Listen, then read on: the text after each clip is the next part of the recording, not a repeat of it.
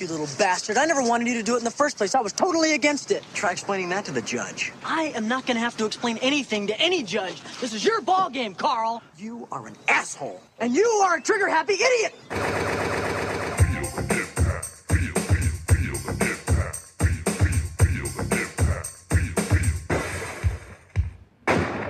Hello, friends of the show. Welcome to Double Impact, a podcast where we double back on the movies that impacted us growing up as 90s kids and decide whether they hold up today or are best left in the past. I'm Tristan. And I'm Greg. It is a Saturday afternoon pod session. It's a little rainy. They're playing the footy ball across the road in the park there. And we're talking movies. Talking pictures. Let's talk about Men at Work. I love that band. That's what we're here to talk about, right? Well, according to Google. Yeah, right. This episode has been hindered extremely by Men at Work, the band, rather than the movie. The search results really did not work in our favour. Yeah, well, I think rightfully so. Yeah. That's a Men at Work, obviously very They won the proud cultural Aussie band. relevancy battle. Land Down Under. Yeah. One of our anthems.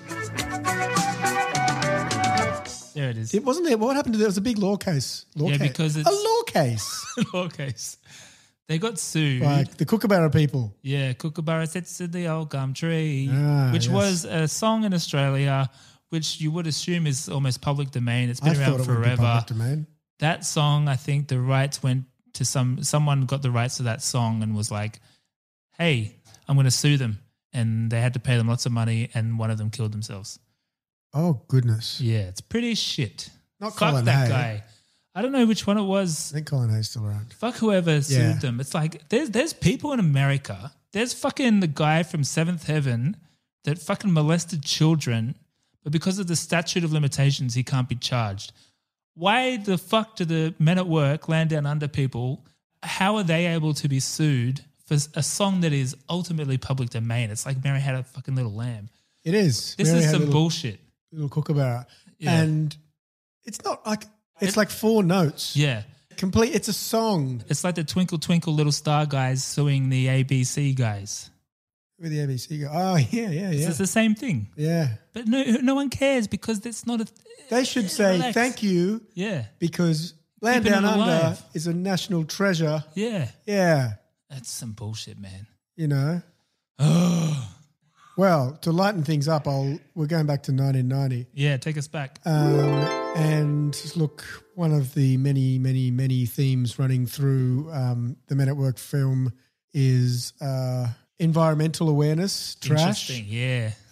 So Rubbish. At the time, one of the biggest man-made environmental disasters was of course, the Exxon Valdez. The Secret of the Ooze. The oil spill. Oh, that too. Yeah, the actual spill occurred in March 89, but it was very much front and center all through the 1990. Do you remember much of this one? As you say that, I feel like I can picture a news report or something. Like I feel like it was huge. I think it's still the biggest oil spill ever. But basically, Exxon Shipping Company, bound for Long Beach, California, crashed into a reef, Prince William Sound's Bligh Reef, off the coast of Alaska. Blimey. And basically leaked out 10.8 million US gallons or 37,000 tons for our metric folk. Yeah. And basically wiped out the whole coast. I think it's still in state of repair. Right. It was a massive thing. Obviously, it's big business. It's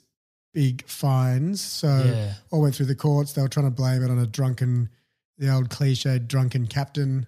But that got debunked. Apparently, there was some radar system that they hadn't been using. Right. Had been out for about a year. It was very expensive to fix. They're like, yeah, we're fine. We know where the reefs are. What am I, an idiot? Ooh. So, yeah, man, it was a massive thing in terms of the environmental impact. A lot bigger than what we saw in Men at Work. The dumping of the ooze. Yeah. As many as 250,000 seabirds killed, up to 3,000 otters, 200 and something bald eagles. Man. So yeah, that was a big deal, and that was 1990. That's a very good reference to 1990 because I got some things a little bit later that I'd like to bring up in the context of the time capsule of this movie. Which Yeah, good. is very on theme with what you're talking about. Oh, very excellent. Secret of the Ooze. Oh, okay. Captain esque. Planet. Well, yeah, getting close. He's a hero. He was going to take pollution down to zero. How did that work out, Captain Planet? Have you followed through on that promise? It's bullshit. As soon as he didn't have a TV show no more, yeah. It's all hype. Well, to be fair, it's also up to the Planeteers. Yeah, I never trusted Heart. It's like Earth, Wind, Fire, all these elements, and then Heart. Can I be in the gang? Anyway, hey, 1990 was a big year for pollutants, clearly. and the box office was no different. In terms of pollutants? Yeah, plagued by such pollutants as Dances with Wolves, Presumed Innocent, which I've never heard of. That's the only Presumed movie. Innocent. I'm pretty sure Harrison Ford gets framed again. Oh, really? Get off my plane. I didn't kill anyone. It was also the year of Days of Thunder, RoboCop 2, Keep going. Gremlins 2, which I think we should do soon as like our first sequel to something we've covered. Do we need to save it for Christmas? Is Yeah, number okay, 2 Christmas as well? Good point. We'll check it out. If it is, we have to save it. Child's Play 2, a lot of sequels this year. Back to the Future 3, Goodfellas, pictures we've done before. We've done a fair bit from 90. But you know, there's also the box office, there's the rankings, and there's people want to get as high as they can in the rankings, and there's the prestigious top 75. Yeah. Everyone's trying to get in. I want to get in that top 75. Yeah. And there was a movie that year that came in at number 72. Oh, yeah? It's called Men at Work.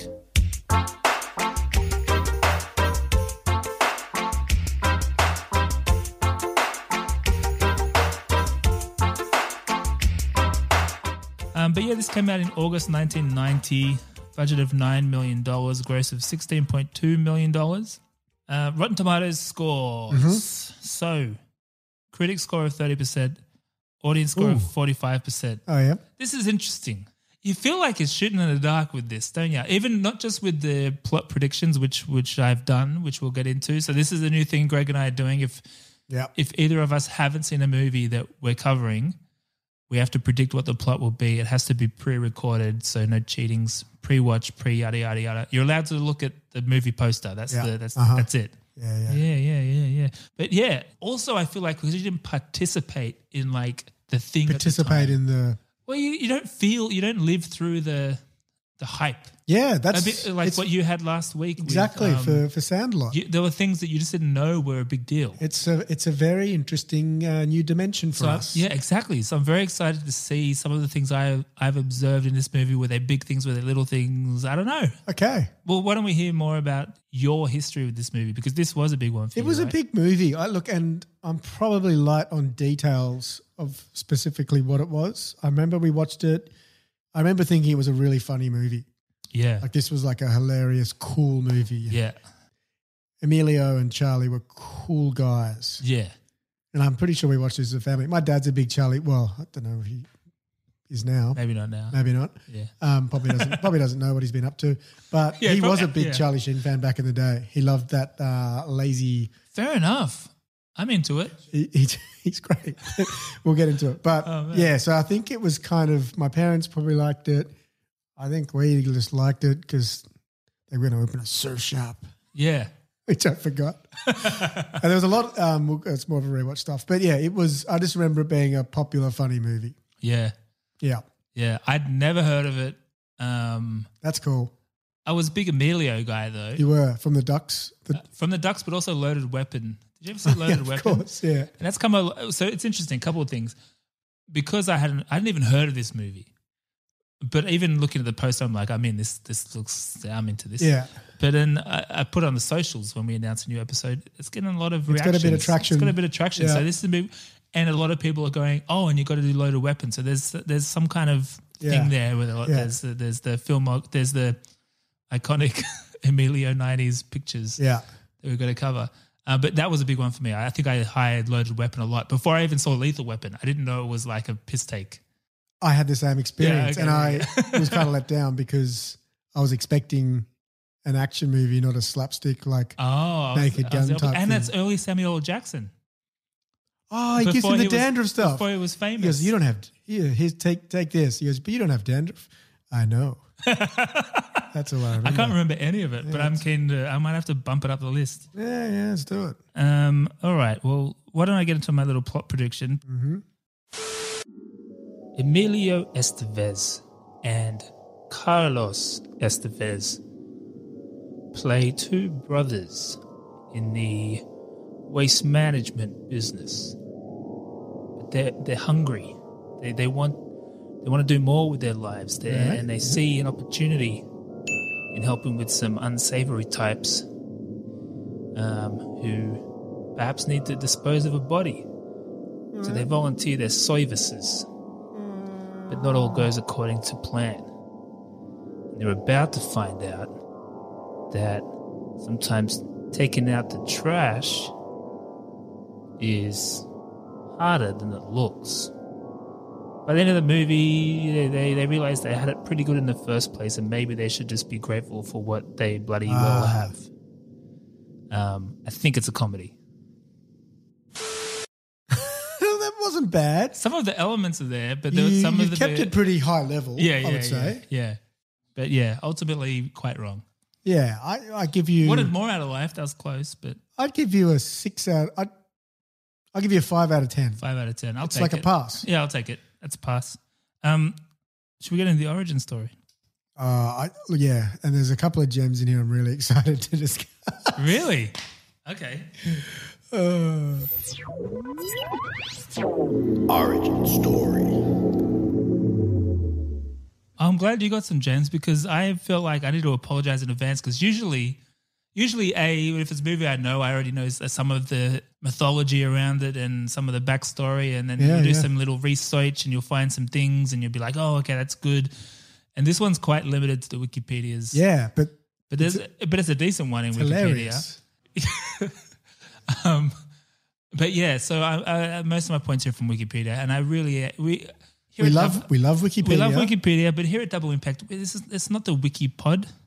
It's not Wikipedia here. We do the heavy lifting. We look under every stone to find the insights and the nuggets and the things to bring you to bring you all the best things. We know you love nuggets. Yeah, but as much as we do. Because there was a band called Men at Work, and because this movie got 30% critic score, there wasn't a lot to work with.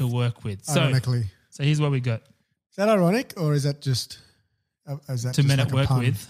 Yeah. It's a pun. Yeah, I often get them confused. Most people do. Is that ironic? No, still sure. not. Thank you. Yeah. So this was written, directed, and starring Emilio Estevez. So he the Mighty Duckman. Right, the Mighty Duckman. The St. Emilio. Emilio. The Repo-man. St. Elmo's fireman. King of the Brats. King of the Brats. He really was King of the Brats, really, wasn't he? He was. So speaking of the Brats, he wrote this, or at least conceived of the idea while filming St. Elmo's Fire. He says, I was living in a studio apartment. I'm not going to do an accent. I was living in a studio apartment in Santa Monica at the time. I was up late one night, sitting in the kitchen table, working out some story ideas on my computer. All of a sudden, the trash truck came roaring down the alley under my window. It was 5 a.m. and it just struck me. No one had ever done a movie about a trashman before. Wow. That I got a big lol out of that when I read that. He's acting as though it's like, and then it dropped. No one had done a movie about the Garbos. Yeah, it's like often in the origin story, there's white space, blue sky, call it what you want. He saw a gap in the market. It's true. I didn't find it that funny when I read it, but now you mentioned it, because often in the origin story, it's like an insight. It's like Robert Zemeckis is cleaning out his parents' attic and he finds a yearbook photo of his dad and he's like, well, what would I have been friends with my dad in high school? Back to the Future. This one, Garbage Man, huh? Yeah, I haven't seen that on the screen before. Get them up there. The part that I thought was pretty funny was apparently John Hughes was at one point going to be involved as director or producer. And basically the quote here, I don't know, the way I read it sounds very, why don't I read it? Yeah. He said, when I was reading it, I thought it was so good, so close to my bone that I had written it. But Emilio wanted to direct it, and I knew he'd be able to. He can do anything. He can act. He can write. He can direct. He surpassed me in that respect. I can't act. I wish I could. But it's very it was so good that I had to let him do it. Yeah. Yeah, you run with this one, champ. I can't keep up with you on This is like when you interview someone and you're like, for a job, and you're like, you're overqualified. Yeah. It's like, this script's too good for me. Yeah. You take it, champ. You take it, I Emilio. wouldn't do it justice. Speaking of the Brat Pack, it was originally to co-star Judd Nelson. Huh?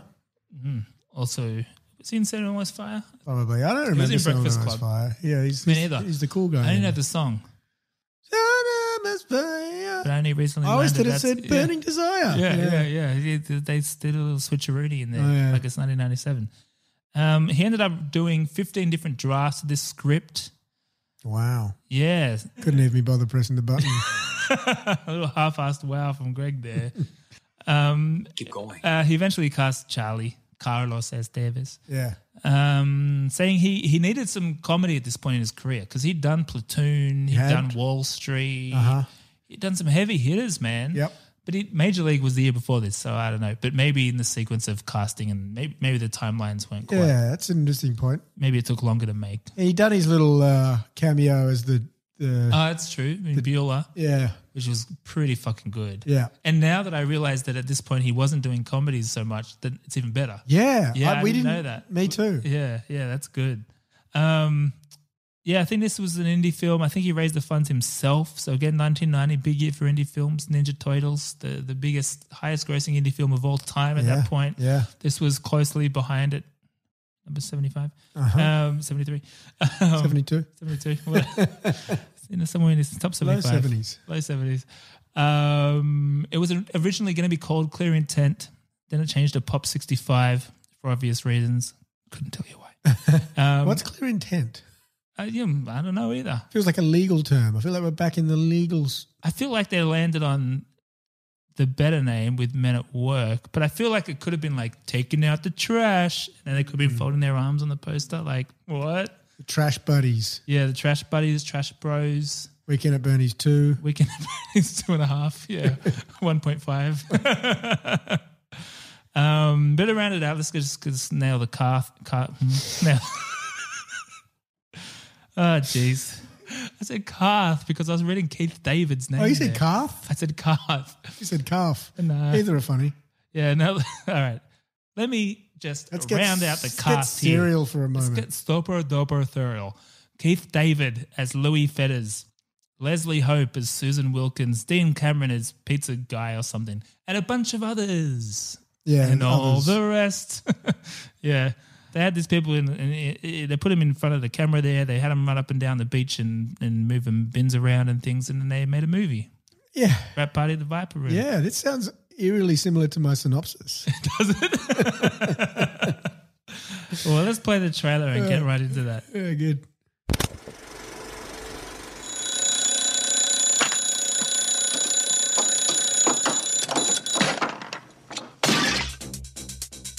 In the 2 years you have worked here, you have broken just about every city ordinance that pertains to this line of work. Well, you can't say we haven't been a lot of laughs. Got a complaint about banging trash cans on P Street at 6 a.m. this morning. You boys know anything about this? No, sir. Pump it up a little more, get the party. This is the last year we throw trash. You said that last year. Yeah, but this year I mean it. You meant it last year. Just think of the garbage business as a way station on the road to Nirvana. What was that for? You didn't like it. No, I liked it a lot. Then shut up. Pump up the jam, pump it up while your feet are What is the maximum sentence for murder? I did not murder anyone. pump it up a little more, get the party. You and your stupid pellet gun.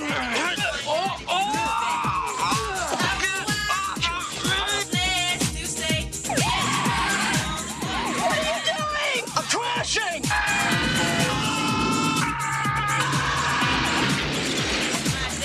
Yo, pump up the jam, pump it up, pump it up. Yo, pump the jam, Golf clap? Golf clap. yo, pump it up. Who are those guys? Charlie Sheen, Emilio Estevez are Men at Work. Good trailer. Yeah, that was a good trailer. Not bad. I enjoyed it. Didn't give much away in terms of plot. No, it didn't. No. Would you do the honors? I would love to give a little bit more colour Yeah. to this colourful film. Look, it's a very clear and easy story to follow. Yeah. A simple story about ambition, Simple men. Yep. garbage men, greed, corruption, love, returned veteran PTSD, Stockholm Syndrome, environmental awareness, entrepreneurship, and early post-capitalism. It's a lot gone ahead of its time, perhaps. Yeah. Oh, yeah, in many ways. In many ways. We were introduced to Carl Taylor and James St. James. Notably not brothers. Not brothers. Yes. Two cheeky, troublesome Santa Monica garbos dreaming of the big original idea of opening a surf shop on Venice Beach. Wow. Is it Venice Beach? I'm unsure. It's Santa Monica, Oh, okay. which is, It's LA. It's next door. door. It's sort of a Bondi Bronte situation. yeah, perhaps. well, like I'm going to lump it in the same. Yeah, whatever.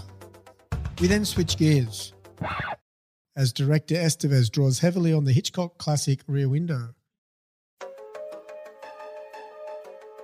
As the pair witness a murder whilst casually looking at a pretty neighbour through a telescope. Yeah. Normal. The next day, they're back on the beat, emptying bins, this time with a supervisor, Craig David. Mary's dad from Something About Mary. He's an angry Vietnam vet. We then switch gears as director Estevez borrows heavily on the previous year's summer box office surprise Weekend at Bernie's.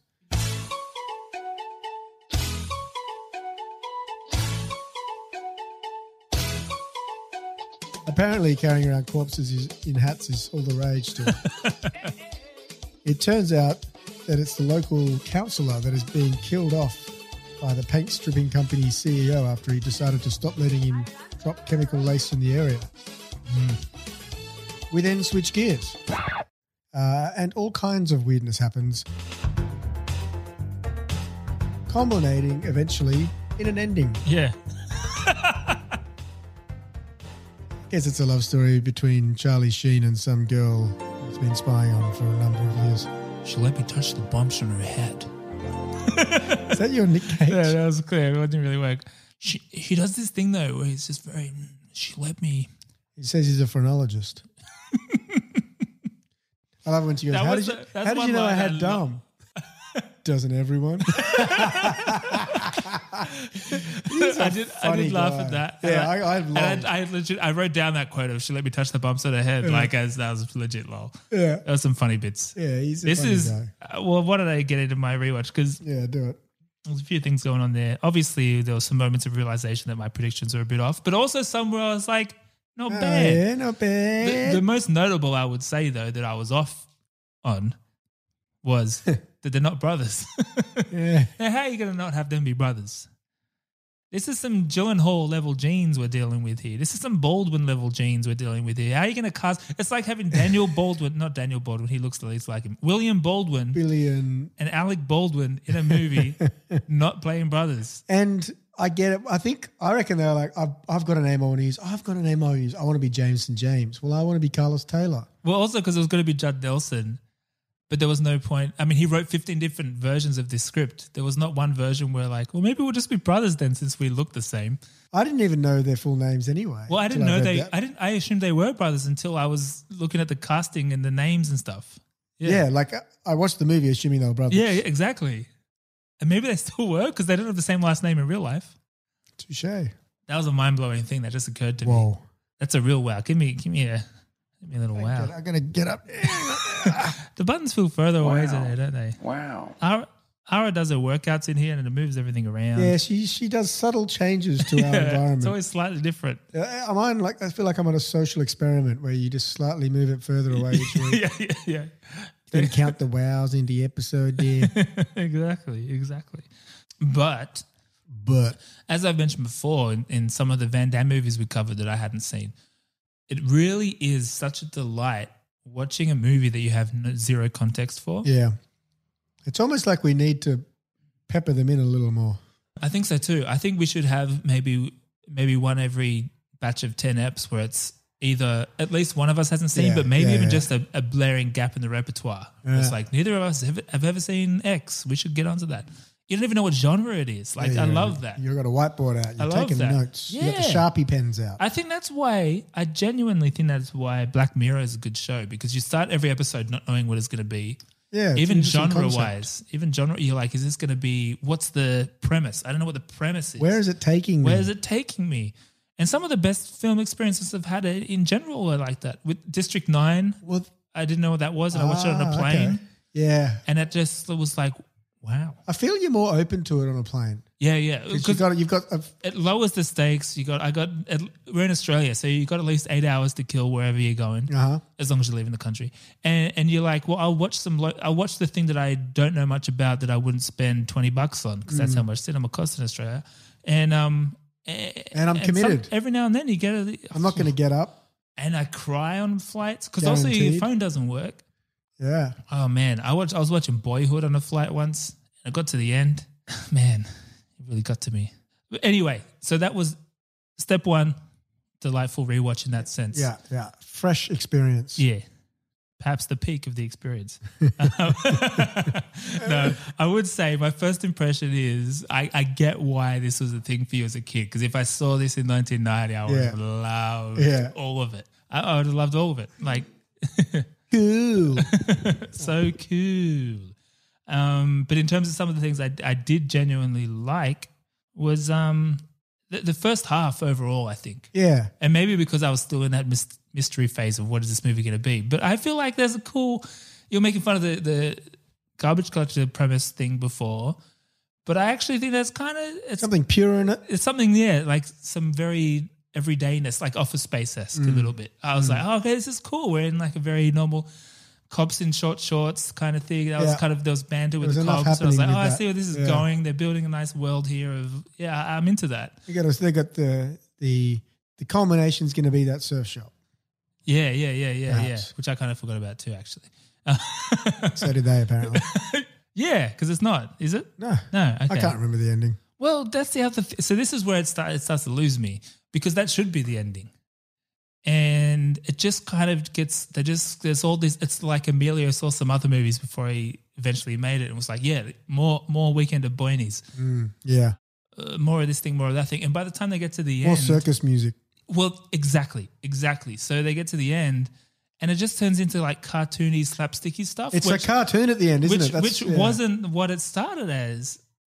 And like the bad guy gets hit in the head and you hear Tweety Birds and then the carnival music and then "Your ride, sir," and they put him in his car and it's like, wait, what movie? This isn't the same movie. And the dead body has his arms up, which you can't do. You can't hold up a drink when you're a dead body. Yeah. And if you were to do that, it would require a lot of structural... It depends what stage of rigor mortis, because they do go... I forgot about that. Because that was one That's thing what where he had thought about Weekend this. at Bernie's got that Taught wrong. you about because we Rick broke and that Morty. down. Go back and listen to the episode Weekend at Bernie's. We did that back in, I don't know, maybe the 20s or 30s episodes. Because we broke down what happens in the first few days of being dead. Of, body decomposition. Yeah. And one of the first things is you shit pants. So this movie didn't quite nail that either. You avoid your bowels. But yeah, I think I'm on board first half, and then second half I'm a bit like, bit of a shame. Because it should get to a logical conclusion, something to do with surfing. Would you say that it is a bad version of Dusk Till Dawn? I'd say it's a bad version of a lot of things, Greg. But no. I see what you mean with the genre shifty type of thing. Yeah, kinda. Just kind of. It feels a bit like, when Flanders' house gets done in the hurricane in The Simpsons. Yeah. But then the community of Springfield get together. Build him a house. And to build him a house. This is the house that Love built. Yeah. And he's like, this looks great. And you go inside and it's looking pretty good. And then, the ground's a bit gritty here. And it's like, we ran out of floorboards, so we started painting the dirt. It's kind of what this movie felt like. There's great ideas up front. Yeah. And it started well. And it's like, and at the end, he gets hit in the head and you hear birds. And then, there's a bit of painted dirt. There's a bit of painted dirt towards the end there. That gets really the tunnel's small. getting smaller and smaller and smaller. Exactly. That's kind of what it felt like. It's a Very good analogy. It just occurred to me. But that's kind of what it felt like. Yeah, so I'm not going to say I didn't love it. Well, no, I am going to say I didn't love it. I didn't love it. But I can see I definitely would have loved it in 1990. Yeah, okay. But you can probably see my verdict's going. But what about you, Greg? Yeah, well, I think... When was the last time you watched it? Oh, man, a long time. I don't know. So this is a clean... It's a clean rewatch. Yeah. I think my words were, well, that was weird. What an unusual collection of things. Yeah, it is a collection of things. Yeah. Wikipedia refers to it as a black comedy thriller, which I didn't know was a But genre. it almost could be. Black comedy thriller. Yeah, because like Coen Brothers. Oh, yeah. Yeah, right? Oh, that is a thing. Because I've got that in my thing is like I could see this movie being done well. Same premise, almost same script, almost. It's just as a Coen the Brothers music thing. really, I mean, amongst other elements, but the music really makes it come unstuck. Yeah, yeah. Just makes it silly. But yeah, I thought you could have a Coen Brothers version of this movie that could be kind of good, like Fargo-esque, of like it's kind of funny, but it's kind of weird and dark. Yeah. Or you go the other way and it's full frat pack, Seth Rogen, James Franco-y stuff. Yeah. Or we're stuck in the mucky middle here. Yeah, exactly. Yeah, yeah. To use a overused marketing term.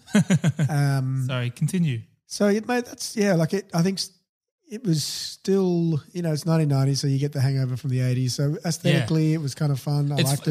That's funny too, because I thought it was 80s. Because again, I didn't look anything up. So I'm watching it. It's an 80s. And then I looked it up and it was like, it was really, isn't it? I assumed it was 85 or something when I watched it. Yeah, right. Yeah. Peak 80s. Yeah, right. So yeah, it was pretty all over the shop, would be my summation. Yeah. But Emilio, the way he described making this movie, like I saw the garbage men and I thought, they've got stories. They got stories. Who's representing the garbers up there? And he also, he's like, I want to make it about the environment. Yeah. Yes. Because that's important. That's a good so point. So this will remind people that dumping waste is bad. Well, this reminded me of your little year that was 1990, little member berry, because he does talk about this as, it's a comedy, but it's got a message. Right, Men at Work comes out August 24th, and it's a picture starring my brother Charlie Sheen and I, and we play a couple of garbage men who find a body in the trash. That body turns out to be a city commissioner who has been getting kickbacks for allowing toxic waste dumps off the coast of our beach. So we have basically set up a comedy, but we're tackling a social, environmental issue as well. Yeah. So, yeah. He even does, it's scary how much he looks like his old man. Just watching that clip as he's got that stare and they sort of start turning their head while they keep looking at you. Yeah. It's funny because when I was a kid, there's a point in your life where you realize he's a Sheen, but you didn't know that as a kid. I think it was, definitely as an adult. and I think once I realized, I always thought Charlie Sheen looked like Martin Sheen, but then you see that, you're like, he really looks like Martin Sheen. Yeah, and I think they're probably more similar, perhaps. Yeah, I think a lot more similar. I got a little bit on that later in terms of they're Emilio and Carlos, Charlie, are a lot more different than I first realized. Yeah, I'd be interested to understand their dynamics of their relationship. Oh, I've got a little bit on that. Because they seem very different. Yeah. Well, before we get into that, one thing I thought was interesting just in terms of that theme of environment was, so this was 1990, also the year of the Ninja Turtles movie, and a lot of other things where it seemed like the biggest concern in the world was toxic waste. Yeah. Remember toxic waste was such a thing? Well, I mean, Exxon Valdez was probably... Maybe that's why. Okay, it'll close the loop there because, exactly. Like this, I didn't know what it was as a kid. It glowed and it was green generally, but like this idea of toxic waste. Even The Simpsons work at a nuclear power plant and there's always toxic waste around. And there was a cartoon called Toxic Crusaders. We're the Toxic Crusaders. Right. And then there was The Toxic Avenger, which I'm not sure if that was connected to Toxic Crusade. I think it might have been. And it had a babe getting carried by the man. I think that was a Troma film. Yeah. We should do a Troma film. Who's Troma? Oh, that's a whole can of worms that we'll get into. But recurring theme on Captain Planet, which you touched on before, Ninja Turtles, like we said, Street Sharks, cashing in on the mutant animal trend. Even Batman Returns, which I forgot, had a toxic Yep. waste element to it. Aaron Brockovich. Yeah. So it was such a 90s thing. And that was even though that was later 90s, that was set in earlier 90s, I think, right? So Yeah, that was a true story. this idea was a true story. So this toxic waste was public enemy number one. So maybe in the 20s, in the roaring 20s we've just embarked on, it's all going to be like COVID. It'll be airborne diseases, as the toxic waste of the 2020s will be pandemics. Yeah, perhaps. well, I mean, we're also climate era. Yeah. We are also climate era. Well, that's what we are now. Yeah. I feel like that's been the recent ones with the 2012s, even with pretty much any disaster movie. Yeah, you're right. We've kind of done it, haven't we? Yeah, that's been the latest one. Yeah, so maybe the next one will, even though we've had some pandemic movies too, but maybe the next will still be, interesting. There's got to be some ideas bubbling out there in creative I wouldn't minds. mind more toxic waste though. Just like some ooze, some green ooze, some animal becoming, I'm okay for humanoid. more. I've got an appetite for more ooze. I've got capacity for a bit more. So I consider that a bit of a time capsule of the 90s. The other time capsule element that I noticed of 1990, do you remember Jolt Cola? It wasn't huge in Australia. Wasn't a clear one, was it? It wasn't huge in Australia, but in this, when the beginning of the movie where they go to work the first day, They're drinking Jolt. Cola, which was a cola drink, 90s peak cola wars period. It was a cola drink with double the caffeine. Caffeine. And strangely enough, I was like, well, I'll throw in a little Jolt Cola ad here because that'll be fun. Nostalgic. Yeah. And they don't seem to exist. But what I did find was an interesting news report exploring the dangers of Jolt Cola. Oh, and the other thing I'll say is Jolt Cola was quite prominent in 90s movies. So in Jurassic Park, Newman's character is drinking Jolt Cola. It's a very hacker thing, like the people at computers drinking Jolt Cola. You got to stay awake. You got to stay awake, exactly. That became kind of its cultural space that it owned. Hackers. But check out this great news report. It fizzes like any other soft drink, but this cola is said to be different. It will give you a jolt of energy. Jolt has all the sugar and twice the caffeine of regular soft drinks. That the promotion on it indicated that you would really get a pickup from it, which you probably would on a temporary basis. When the caffeine fix is gone, though, it may cause a downer, just like other caffeine drinks. The caffeine level in Jolt is just under the level allowed by the Food and Drug Administration. It's just pretty funny, man. Like, I remember Jolt Cola, because it wasn't really a thing here, but then I remember there was like one of those specialty stores with the imported candies and such. Yeah. And I saw Jolt Cola there. Yeah. And I bought it thinking, it's almost like I'm taking drugs. I thought this is like, I've got my hands on something. Yeah. I'm just drinking a Jolt Cola, no big deal. NBD. Whatever. NBD, man, it's just a little caffeine. NBD. Some people can't handle it. Some people can't handle it. I'm a bit like a bit garbage man one day, or a hacker. Yeah. Hack the garbage. I loved it. I loved was it. it? I don't know. It tastes like. I could do with I'm pro to an energy drink here and there.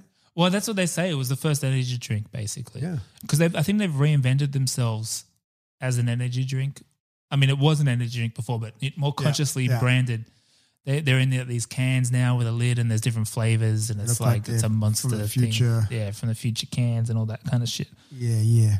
Sponsoring some extreme sports or something. Trampoline basketball. Ooh. Hasn't taken off as much as everyone expected. Oh, it was early. It was good early YouTube. Wow, action. Look how high they're dunking. Yeah. A couple other things in this movie that I thought where it started to lose me. There's ultimately no reason not to call the cops.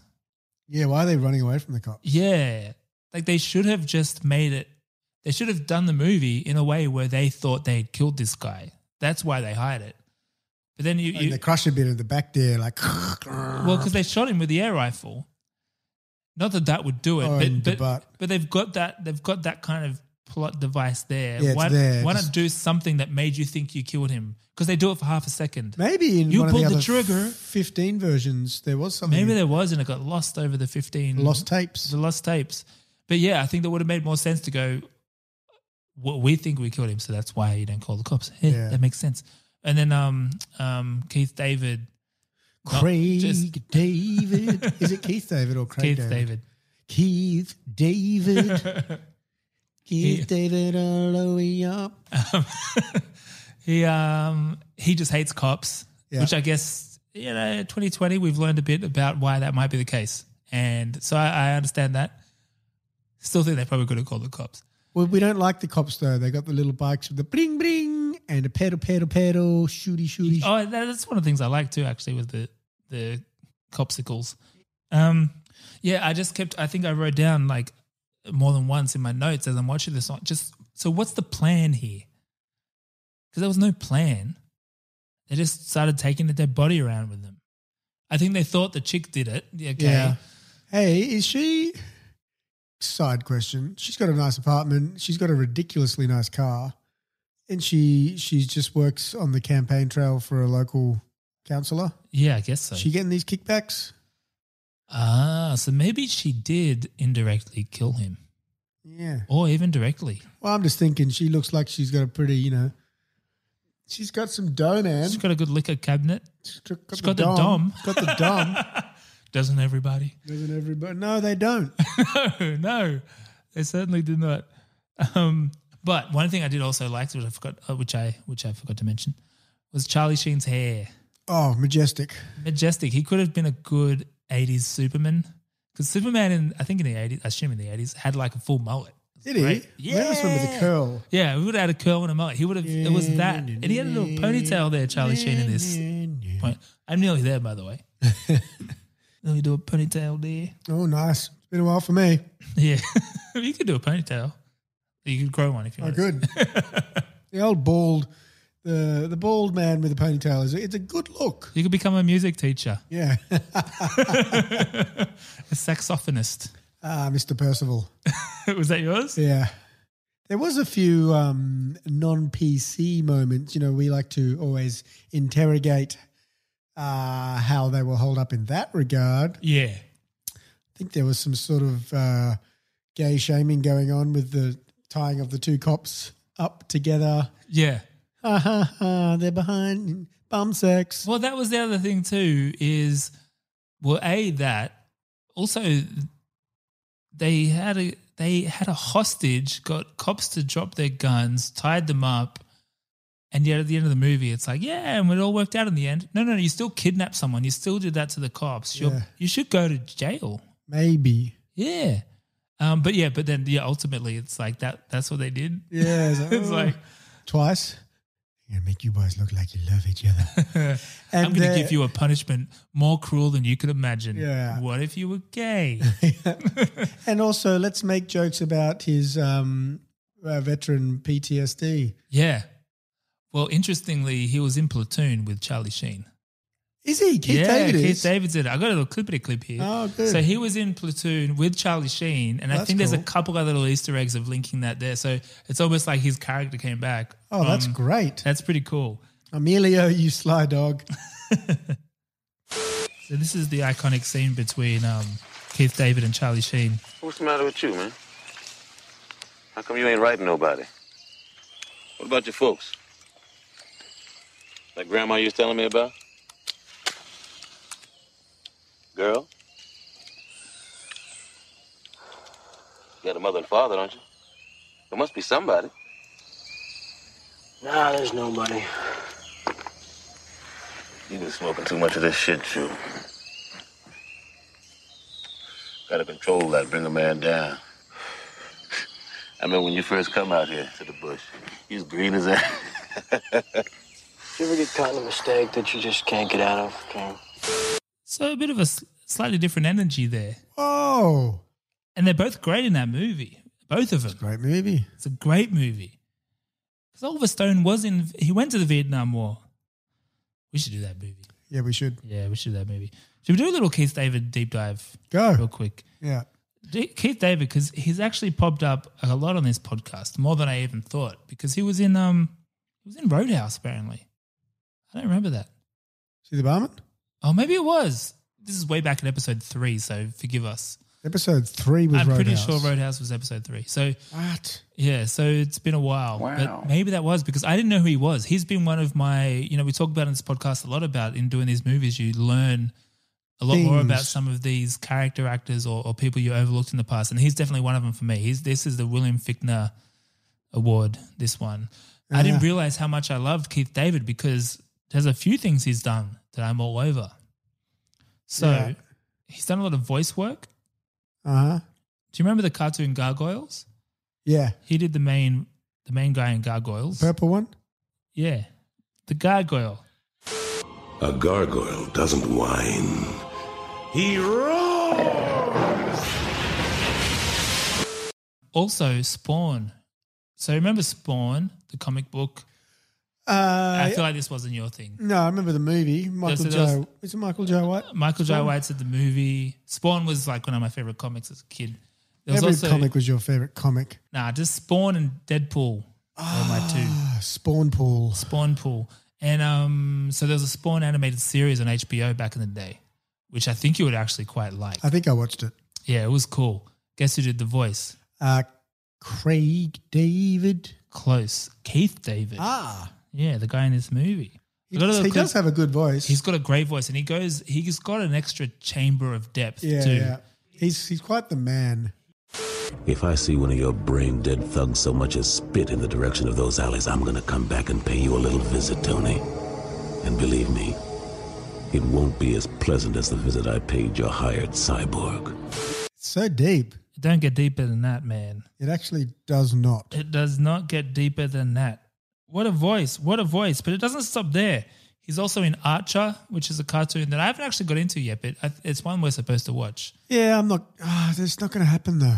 Yeah, but I put off Rick and Morty for ages. And then that happened, and you're like, oh, not you, but I was like, oh, why did I put this off? Yeah, that's a good point. You often make good points. Speaking of, he's in Rick and Morty as well. He plays the president. Yes. He's done a bunch of video games too. He was in Fallout. He was in Mass Effect. He was in Halo 3. He's done theater. Halo.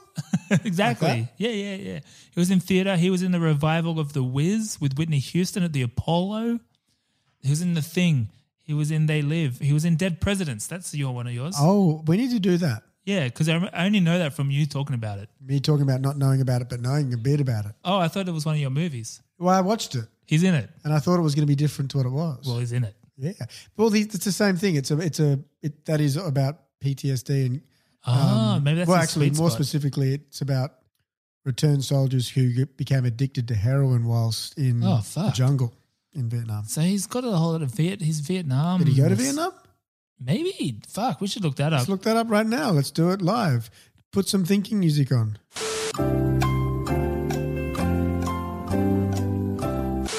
Sounds like no. I think it's a no. Unconfirmed, shall we say. Yeah, TBC. TBD. But you know what? He was in Volcano. He was in The Quick and the Dead. He was in Armageddon. He was in Requiem for a Dream. And from what I could tell, he was in at least 118 movies. So he's been in lots of stuff. He was in Something About Is he in Mary, which Community? we've covered. Oh, yeah, because Community is one of the... Dan Harmon is one of the Rick and Morty guys. So he's probably part of the family. Circle of Life. It's Wheel of Fortune. It is. Yeah. Shall we talk about more of the Esteveses or Sheens, perhaps? I think we should. Yeah. What did you learn anything in having a look at this movie that you didn't perhaps know about either of the brothers as a starting point? I think with all that's gone on with Charlie Sheen in recent years, I think it reminded me why I like him, which is interesting because not knowing this movie, I did go back and read some reviews from the 90s. Oh, yeah? And most of them said that Charlie Sheen was so shit in this, he acted like he didn't want to be there. That's his thing. But I loved that. I loved it. He had such great energy in this. And not so much in the movie, but in the process of watching a few different interviews around the time between the two. And like you called out before with Emilio being a lot more like his dad, a lot more awkward. I don't know if you noticed the body language in that interview. He was very awkward.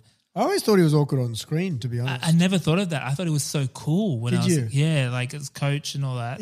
I always thought Coach Bombay was pretty awkward. Maybe that's the 2 years difference with us. Maybe there's an age thing because I just thought it was cool. And I'd never noticed the awkwardness before. Interesting. And I'd never know.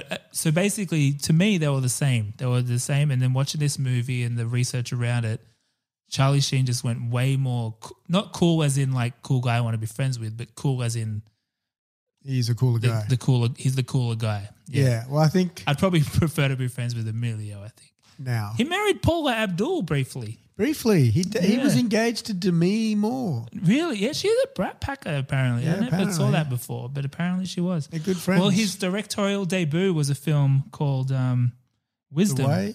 Oh. No, The Way was the more recent one, which got a bit more critical acclaim, but the first movie he wrote and directed was called Wisdom in 1986 with Demi Moore. Ah. Yes, he's definitely behind the camera more these days. And he's said it too. He's like, I don't like doing the publicity stuff. I find it really uncomfortable. He lives in Cincinnati. I never noticed any of this. Moved to Cincinnati. Wonder if we've got any listeners from Cincinnati. Perhaps. If you do, let us know. We'll give you a shout out next episode. What? Isn't that their team, the Bengals? The Cincinnati Bengals. The Cincinnati Bengals. Sounds about right. Sounds right. Here's a clip of Charlie with great banter on Letterman, talking about some little behind-the-scenes shenanigans on this very movie. Ooh. But you'll see the stark contrast with what we're saying with Emilio in the Charliness in this little clip. Okay, so anyway, tell us about the experience on this film that you were talking about. I showed up on the set and I was talking to Emilio and I told him this story about having dinner in the Sizzler the night before after work. Of course, it was a lie. I don't eat at the Sizzler. Hey, I eat at the Sizzler. Well, that's all right. So I said that some guy tried to get a picture of me, and I went Sean Penn on him, and I popped the guy, you know, and so the whole day he was questioning me about what was it, a right cross, was it a left hook, you know.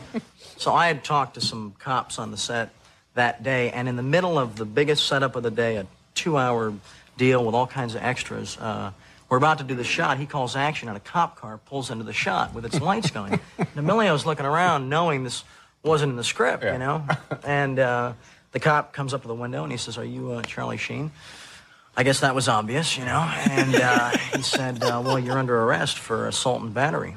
Pulls me out of the car, reads me my rights, and puts me in the car. And I'm telling Emilio, call my lawyer. And the cop takes me. Wow, that's pretty cool. So he turns to his AD and he says, "Can we double him?" Just get a look-alike in here. Let's finish the shoot. I don't know if it translates in the audio, but just the body language of the Emilio on Arsenio and then Charlie on... Charlie Sheen's, it's he's definitely got more of the Latin swagger. It is interesting. They've certainly ended up in very different territories. Yeah. I hadn't probably realised, like I know Charlie Sheen had a bad divorce with Denise Richards and all that. Yeah. Hadn't quite realised the extent of his, how would you call it? The extent of his world. Well, Tiger Blood, winning, that stuff. Yeah. And he had a stroke. Oh, I didn't know that. In 98. Oh, shit. From cocaine overdose. Fuck. He was in it, man. The way that... To have a stroke? That's huge. Because I thought it doesn't do your heart more than your head. I don't know. He had stroke. Yeah. But that was 98. And he seems to have quite a thing for pornographic actresses. Midway, yeah. That's kind of been a trend of... Well, again, the difference between these two guys, I didn't really think about it before. I wouldn't say I'm surprised necessarily, but I didn't really consider how different they were. Because in that same Arsenio interview, Emilio talks about how different they were growing up. Yeah, right. I think your brother did an interview. He said you all didn't get along when you were younger. And it's nice that you all are working together. Well, what brothers didn't fight growing up? You know, every brother's, you know, they it's just the nature of being, you know, in a family with a lot of kids. And, did you all go to the same high school? Yeah. Well, Charlie didn't really go. You know, he played a lot of hooky. But I actually went, Santa Monica High. You were a good student? Yeah. Got my 10-year reunion coming up August 18th. I'm going to be there. So you get the vibe there where he's like the older brother, he was the good sensible student, one. and this younger brother, little rat bag, is not going to class. I feel like Arsenio hooky. is having to work really hard there. Man, Arsenio, what a friend of the show he's been, let's be honest. Yes, thank you, Arsenio, if you're listening. We've leaned on Arsenio for many a clip in this show, and I've grown to really. It was before our time in terms of watching the show because they didn't have it in Australia. I feel like I've watched so many Arsenio clips now. Mm-hmm. He's pretty good. He's less formal or less like showy than the other hosts. He's good at. He has a good conversation. Yes, he asks. It's more like a general He chat. asks a lot of questions. Yeah. But the funny thing was, I was like, well, obviously he went on to get more critical acclaim as a director because he did that movie Bobby about Bobby Kennedy, which was a big deal back in the day. Well, not back in the day. I've never seen in that. 2006. I saw it. I think I watched it on a flight or something. Oh, yeah, it's a flight movie. Yeah. And I was like, well, he obviously got, and then I looked it up. Critic score 47%. Ooh. Yeah, but audience score of 72. Apparently went all in on that financially as well. Yeah, he nearly went bankrupt because he didn't get a return right away. But it is, I kind of liked it. Like it's a fine movie. Who's in it? Demi Moore? Everyone's in it. Everyone else? Everyone else. I think Rat even Pack? a young Shia LaBeouf is in it. Ah. Ashton Kutcher is in it. Ah, is that where he met Demi? Maybe it is. Maybe. Whoa. Maybe they had sex. Just made a fact.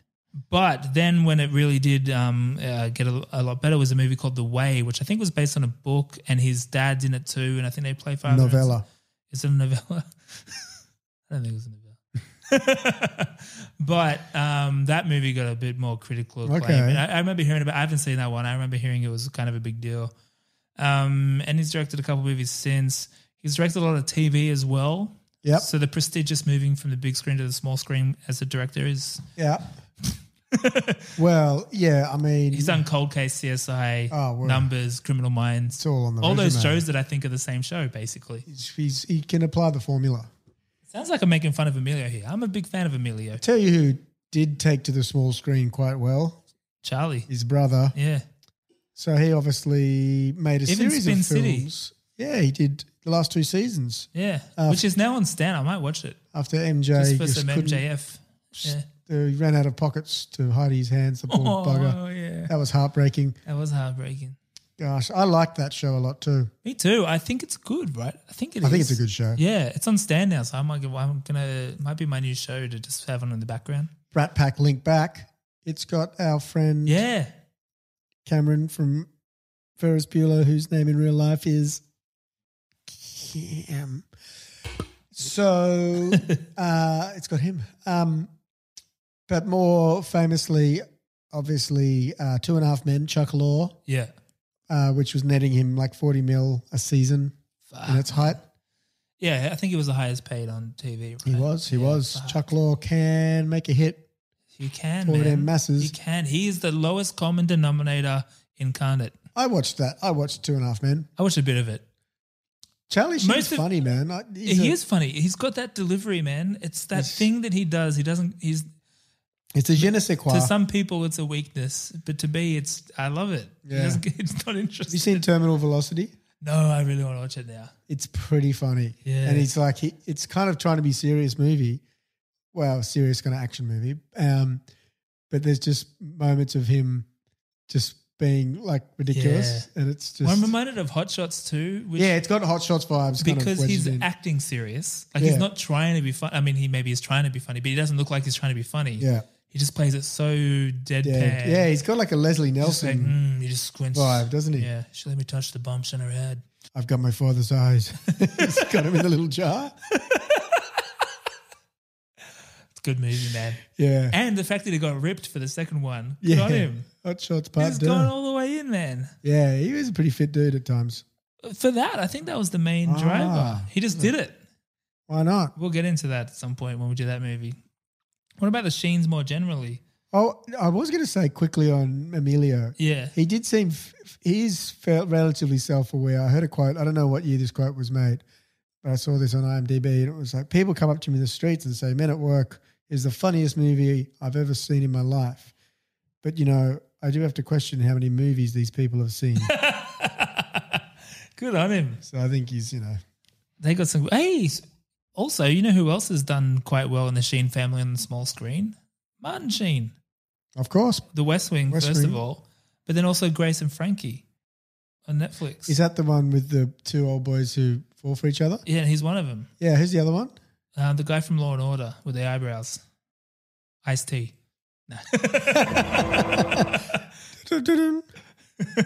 Sipowicz. I don't watch it. That's NYPD Blue. Is it? Sipowicz wears a tie and short sleeve shirt. Yeah, I haven't watched that. Carol watches it. Ara watched it too. It looks pretty good. I'd watch it, but she starts these shows and I'm not around. I'm like, what, you want me to just plug in? Exactly. So I just watch a bit of it when it's on, whatever. Yeah. But I thought it was interesting in a week where there's maybe not a lot to cover in terms of the film specifically. I figure it's a good opportunity to talk about the Sheens more generally. Yes. And we, the naming based on the Sheens. But did you ever wonder? Because we said before, when you're a kid, you don't know that they're brothers because you're an idiot. But then you get older and you realize, oh, Emilio Estevez and Charlie Sheen are brothers. Of course they are, because they look exactly the same. I think my thought was, they must be cousins. Yeah, okay. I don't know. The names are different. Yeah. The names are different. But have you heard the rationale here? Yes. So obviously Martin Sheen was Ramon Antonio Gerardo Estevez. Yeah. And it was a time where in America it wasn't great to have such an ethnic name. So he came up with Martin Sheen. Was that his wife's maiden name, I believe? No, I think I've got the story here. He came up with it based off a few things. What's his wife's maiden name? Not Sheen. Ah. No, I never changed my name. My name officially is still Ramon Estevez on my passport, driver's license, and so forth. And I love my name. I never would change it. But when I came to New York in 1959, there was a great prejudice against Hispanics, largely against the Puerto Rican community that I adored. And I felt very much a part of the Hispanic community. But my look, what they were telling me, was Irish. Okay, I said, well, I'll try this name. So I took the name of Martin from Robert Dale Martin. I talk about in the book, was a casting director at CBS when I came here, and he was encouraging to me. And the last name Sheen from Fulton J. Sheen. He was the auxiliary bishop of New York at the time, and he was, when I was growing up as a teenager, he was the first televangelist, on television. He had a Tuesday night primetime show called Life is Worth Living, and he gave a lecture, a half-hour lecture every night, and he was #1 in the country. He beat Milton Berle in the ratings, and he was a very popular personality. But I thought of him as an actor. I mean, he had this great look, and he was very intense. I didn't have a clue what he was talking about, his theology or politics, but I loved his performance. And so I thought, I'll give him a try. So I put the two names together, thinking if they didn't work, I'll try another name. Who knows, And Emilio, no desire, nothing. No, on the contrary. When I began, I was influenced by a lot of managers and agents who wanted to come into my life and represent me. And they said, well, it'd be a lot easier, kiddo, if you went with Sheen. It's a brand name. It'll be a lot easier for you. Plus, you don't look Hispanic. Same issues as 1979, 1980. And so my first series of headshots, I got printed up with the name Emilio Sheen at the very bottom. And I looked at it and I went, that is so stupid. It looks so stupid. And he really implored, he said, don't make the same mistake I did. But you're young and you want to push back against the old man. What does he know? Turns out he knew a lot. And so I went, stayed with the family name. And so, Emilio was like, fuck it, I'll keep the name. And I think Martin Sheen always slightly regretted it. He did what he had to do, but in the back of his mind is like, I kind of wish I didn't. Yeah. And he makes a point of saying, I'm still Ramon. Yeah. But then Charlie Sheen, on the other hand, says he's kept Sheen more as a public-facing legacy to his dad. So it's more like to carry on that name. So it's kind of interesting too. Thanks. But so there you have it. Should we get into the verdict? Let's do it. I don't know what to say, really. I don't remember asking you a goddamn thing. The law! I'd like an answer to the question, Judge. I want to have them answered immediately. You can't handle the truth. What are you waiting for, huh? Say what again? Say what again? I dare you. Nothing further, Your Honor. And that's all I have to say about that. So my overall thoughts of this one, I probably said it already, is I would have loved this in the 90s, but it's a damn shame I didn't watch this in the 90s because it probably doesn't hold up for me. I think there's a lot that's good about this, but in the balance of things, if you haven't seen this, I can't really recommend it. So for me, it's probably best left in the past. Oh, there you go. Back to backs. What did we do last week? I don't know. No, it's not back to back.